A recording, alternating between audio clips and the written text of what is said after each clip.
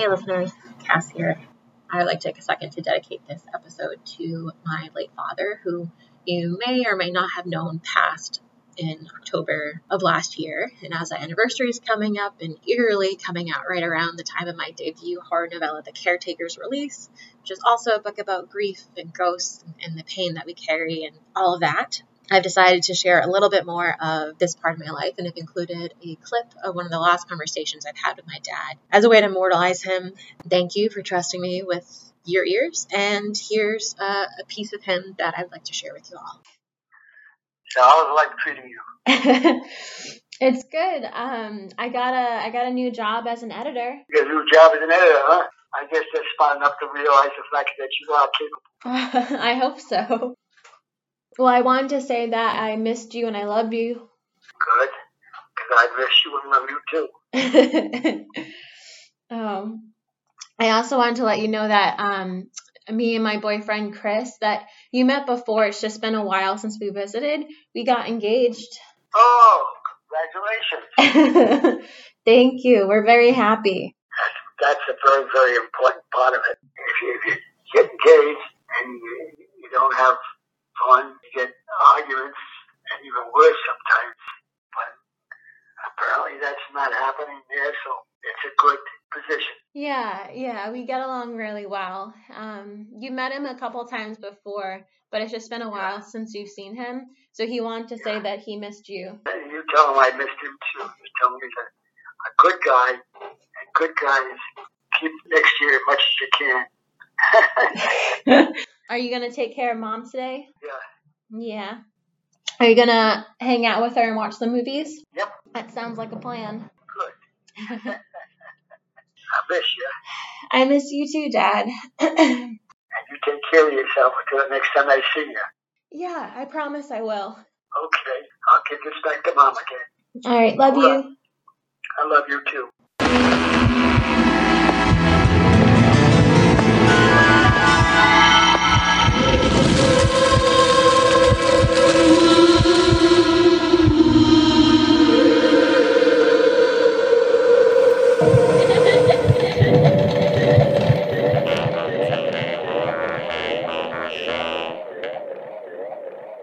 Hello, gals, ghouls, and badass days of the world. I'm your co-host, Ryan C. Bradley, and today I'm joined by my co-host, Cass Clark. But unlike usual, as you're hearing with me doing the introduction, they're in the interviewee chair today. We're going to be talking about their book, The Caretaker. Welcome, Cass, and congratulations. Thank you. It's very exciting. A little nerve-wracking, but I think that I'm in good hands.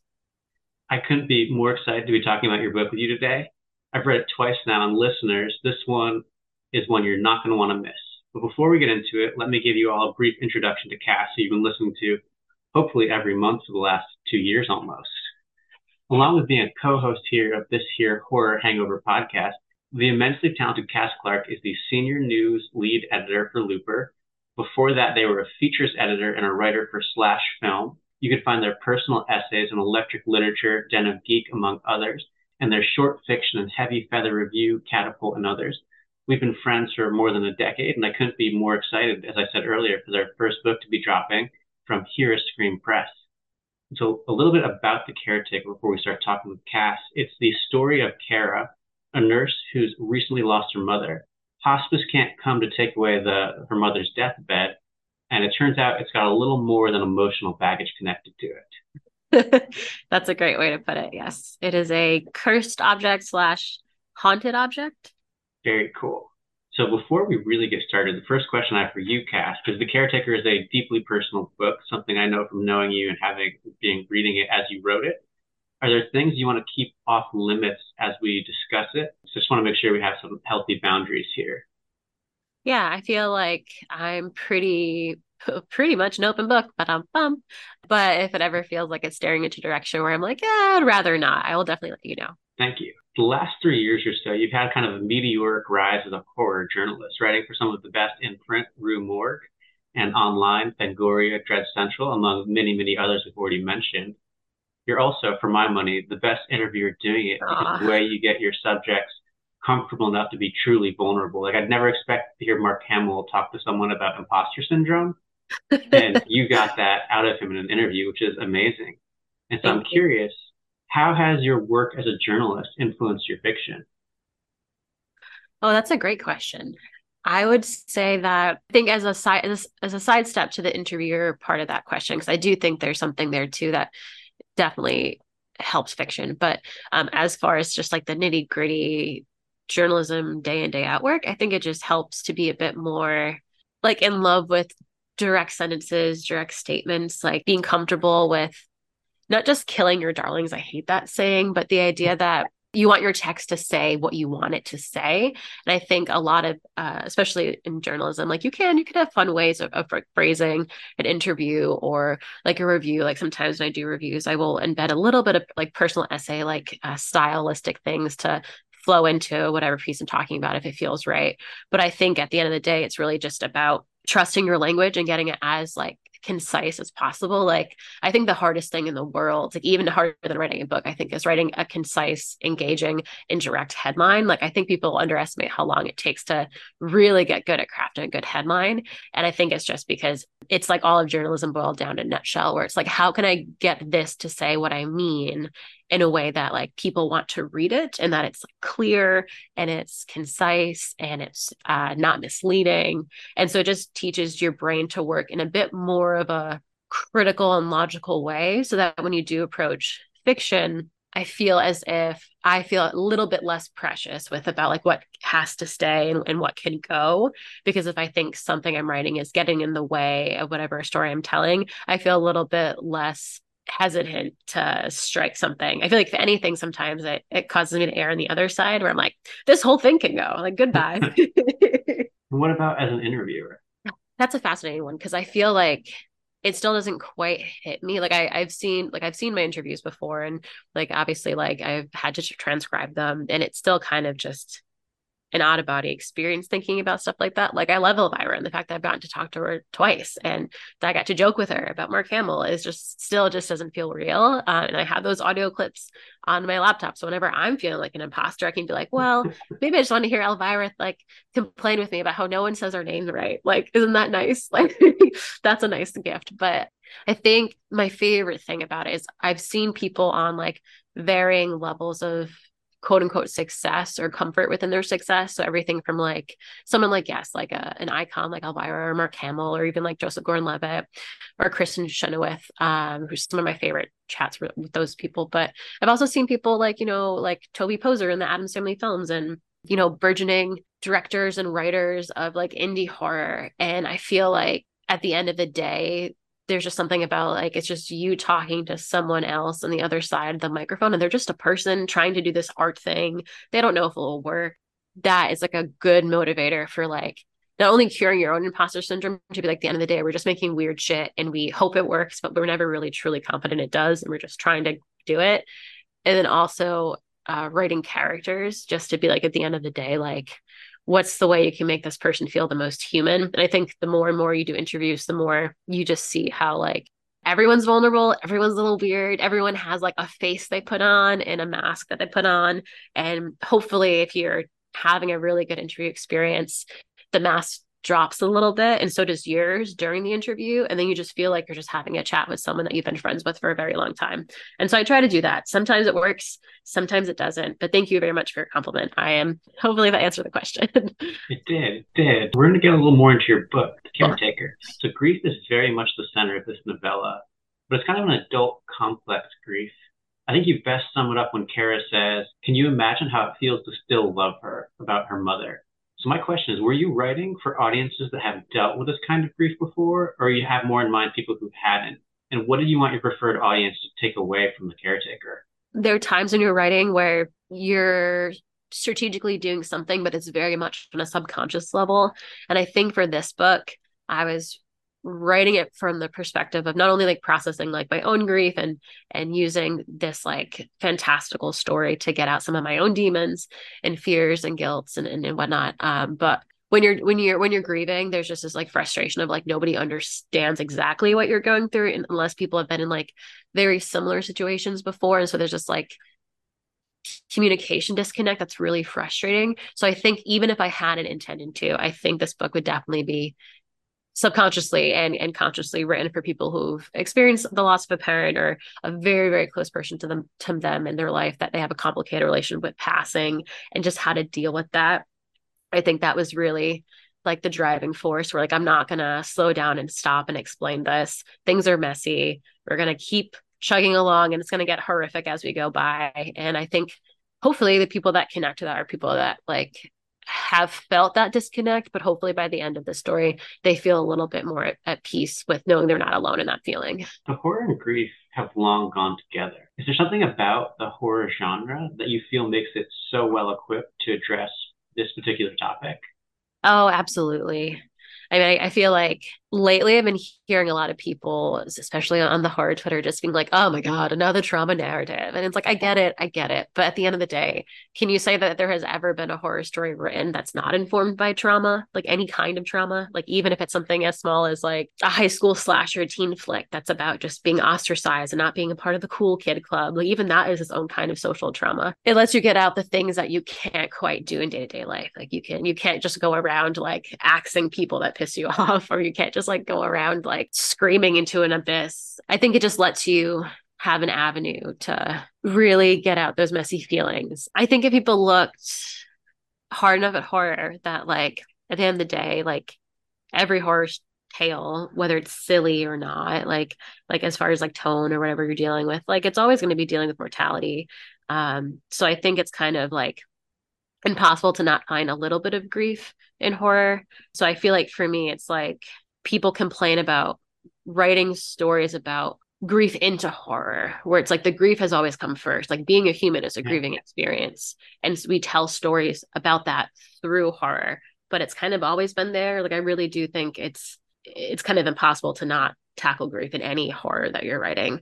I do think that sometimes people sensationalize it, which is why I'm not a fan of movies like Hereditary or maybe like Under the Skin, or things that are like that version of A24, super bleak, there's no way out, good luck kind of vibe. Like, I'm very much an existentialist over here. So I'm just like, oh, you know what? Like, if things suck, go do something different and just see what happens. And I kind of find that horror stories or horror films that let people live through the horror and not necessarily be like destroyed by the end of it are actually scarier for me. Like, I think those hit home more.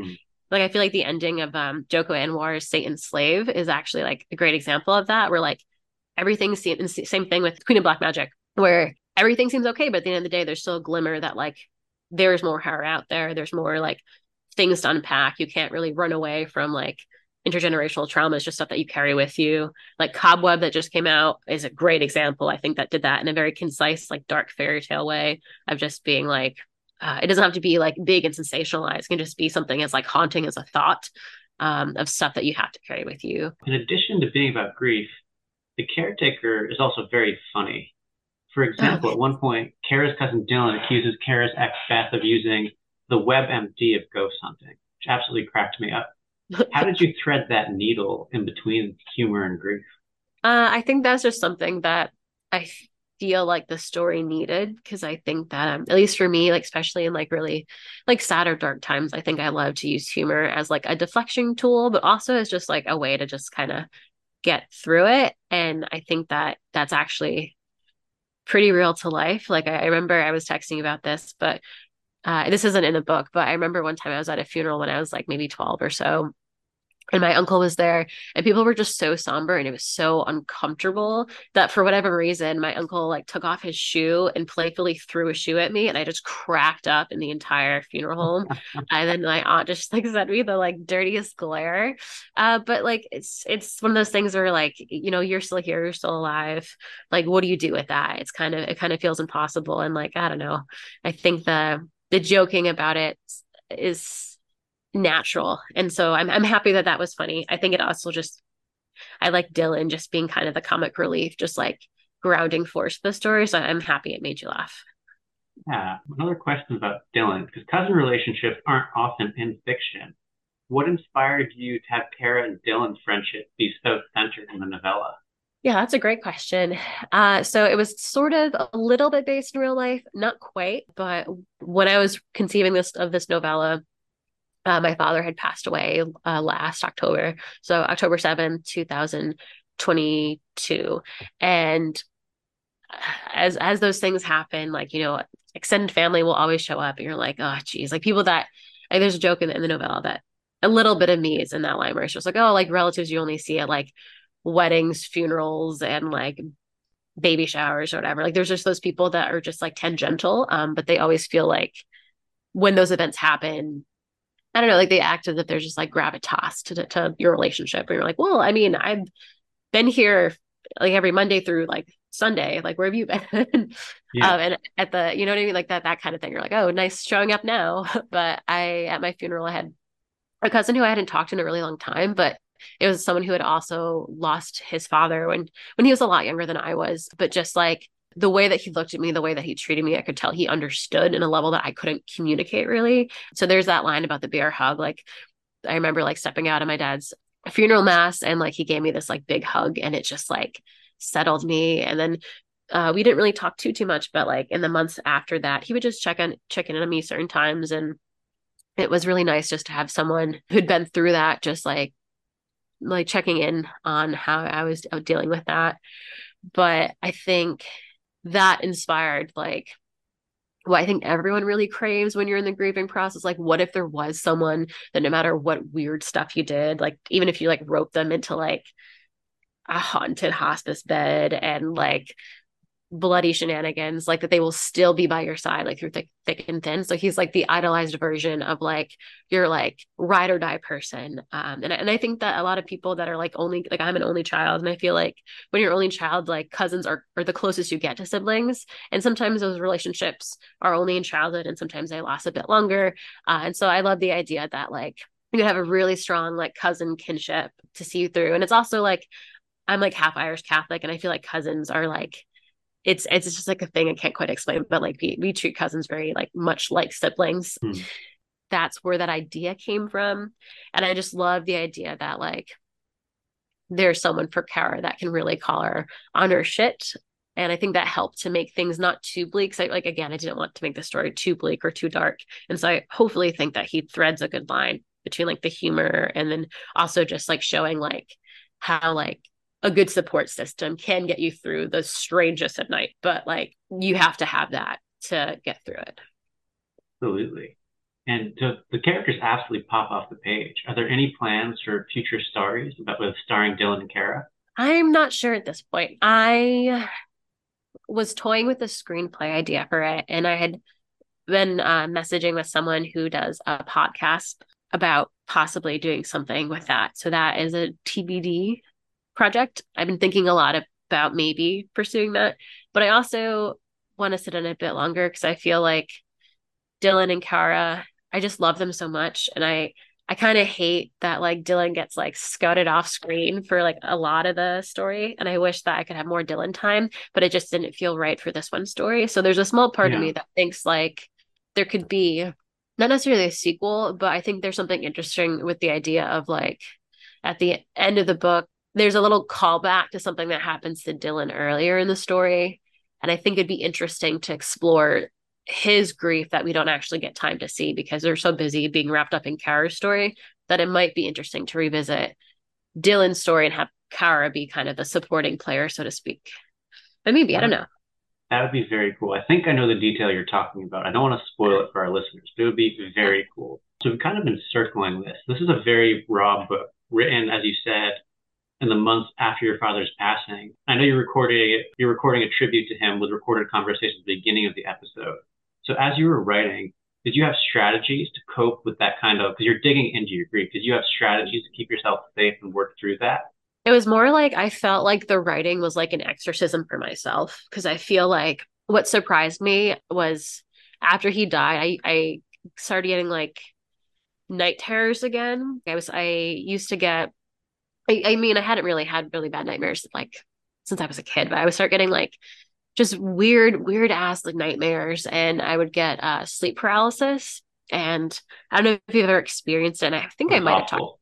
Yeah, it's really awful because you feel like you can't move. And sometimes you do. Like there'd be some times where I legitimately thought like it looked like there was, because you're half asleep, half waking, and sometimes it can get into your brain as well. So like your brain might be half asleep. So you might think you're seeing like a black cloud coming in to suffocate you, but you're kind of actually dreaming, but your part of your body can move. It's really uncomfortable. So like between like the sleep paralysis and like the night terrors, I just felt like there was like quite literally all this like darkness in me that I needed to get out of me. And so I actually felt like it felt a bit more, yeah, like exorcism and like exercise. Like the more I wrote it out, the more I felt like it came out of me and it turned into something else. And then it gave it a different voice. And then like my nightmare stopped, my sleep paralysis stopped.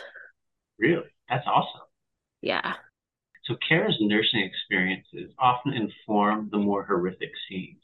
How did you research to make sure you were getting those things right? I have a very uncomfortable Google search history now, like most horror writers. But yeah, I feel like the big thing was like, I think some of it was from like personal experience. Like like a lot of the like body horror that comes up. Like I have a bit about like ears that comes up at the point where she's getting tortured with her eardrums. And that was something where like I had like a lot of ear trauma as a kid and like was like hard of hearing for like the short time period up until I was like maybe around 10 or so. So I had all these like ear operations and stuff. So some of that was definitely from like I remember being versed like when you have certain things like quote unquote wrong with you, like you get versed very quickly in clinical terms because you're like, okay, are we going to do this procedure again or that procedure? So like some of the body horror stuff that's a bit more clinical, definitely more likely from personal experience. But in real life, my mom was actually, well, she's still a nurse. She does like different kind of nursing now. She worked in like geriatrics for like 30 years or something. It's like one of the real life details is like when she was testing for like her CNA license and RNA license, like I actually did have like cue cards with her and I did actually help her with terms and stuff. The joke in our household when I was younger was that like I was going to be a little doctor because it was just this was so normal to me to be saying things like sutures and just being like, do you have like your hydrocortisone cream in case like a rash flares up? Like it was just normal. And I feel like kids of nurses are like that a lot. Like you can almost pick them out in a crowd sometimes. Like I've met and I have some friends that have parents who are nurses and you can definitely tell it's just like there's just a little bit of like vigilance and just like it just gives like such like Boy Scout vibes, right? Where they have like their backpack on, like I'm ready. I got like all the everything prepared. You're married to a doctor. I'm sure she has some ticks too. I haven't picked up on them, but I'm curious. Do you carry a first aid kit? I carry like tweezers and like hand sanitizers and like some backup stuff. Like I always have like Dramamine on me and like yeah, so like sometimes if I'm traveling for sure I'll have like a little kit just in case. And are you carrying the Dramamine for you or for some other person who may or may not get motion sick? I don't know. I think This is that's like fascinating to me. Oh yeah, I mean I think it's also like I'm someone who like I am first aid certified. I don't need to be. I just like it. I like the idea that like if I needed to be or if I needed to care, I could take care of it. But yeah, I remember like speaking of finger horror, there's a bit of finger horror in this book, but I remember when a couple of months ago I dislocated my finger and it like threw off my whole like work schedule, but I like had to teach Chris like how to bandage a dislocated like finger and stuff. So I try to keep up to date with that stuff. I actually find it fascinating. I do think if it wasn't the years it takes to be a doctor or nurse, and all the math calculations that are terrifying to me, I do think that medical fields are fascinating. So I think a lot of it is just like accumulated interest and just like I guess weird fixation on that kind of stuff. But the more like the one thing that was a big point that I wasn't sure about, but ended up not being a huge deal anyway, was when one of the characters get pretty severe head trauma, just the way of how to deal with that scene. I wanted to make sure it was accurate because I feel like a lot of the time people in horror get there like they get banged up a bunch and like this book is definitely not realistic, but I wanted some realism to it. So it's not like like Scream, we love her, but like Scream 6, where you're just being like horribly gutted and you're like, okay, what?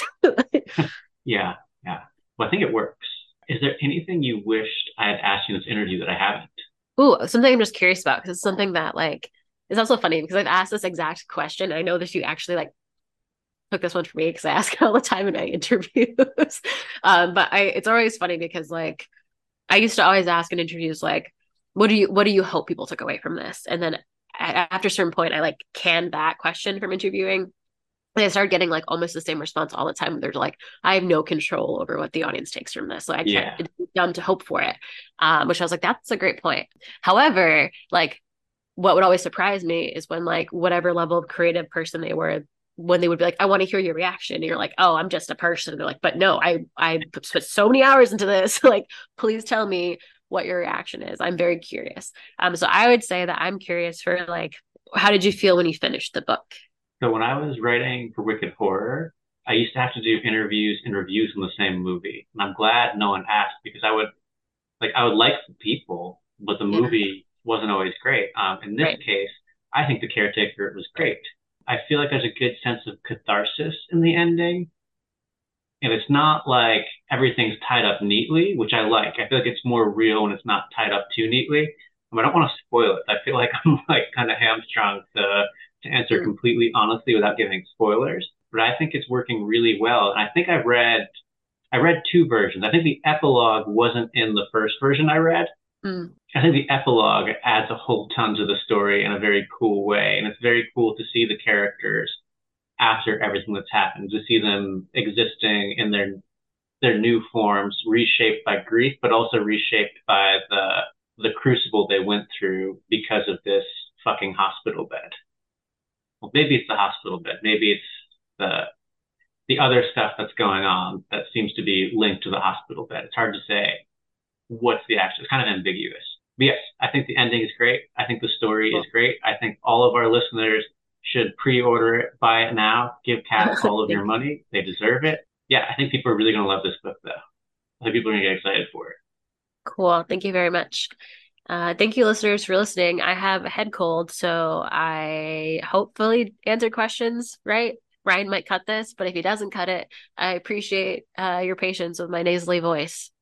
Yes, I was going to say earlier, Cass is in the head cold and is Ugh. also one of the toughest people I know. When they broke their fingers, as I mentioned earlier, they were texting me like every day, being like, "I just want to work out again. I wish my fingers weren't broken so I could work out again." It wasn't like that I'm in pain. It was like I just want to work out and my fingers are broken. That's the hard part for them, I think, not the pain, but the Yeah, it was hard. I having also to sit. just because I feel like a lot of journalism stuff sometimes gets like glossed over. The funniest thing for me was when like I had a broken finger and people were still like asking about deadlines or like coverage and stuff. And I'm just like, my finger is dislocated. It was my right finger too, and I'm right-handed. So I was like, it's gonna take some time. And like it'd be like 2 days later, like, so about that coverage, I'd be like, I am doing my best typing with one hand. It was, oh man. That's the thing. It's the unglamorous side for you, I promise. A lot of horror journalism is a lot of not glamour and a lot of You know. dislocated fingers, apparently. Well, thanks everyone for listening. Tune in next time when we're gonna talk to someone about something. We will Yeah, it'll have be a more surprise. episodes in the future. It'll be a surprise. It's a surprise to us too, listeners.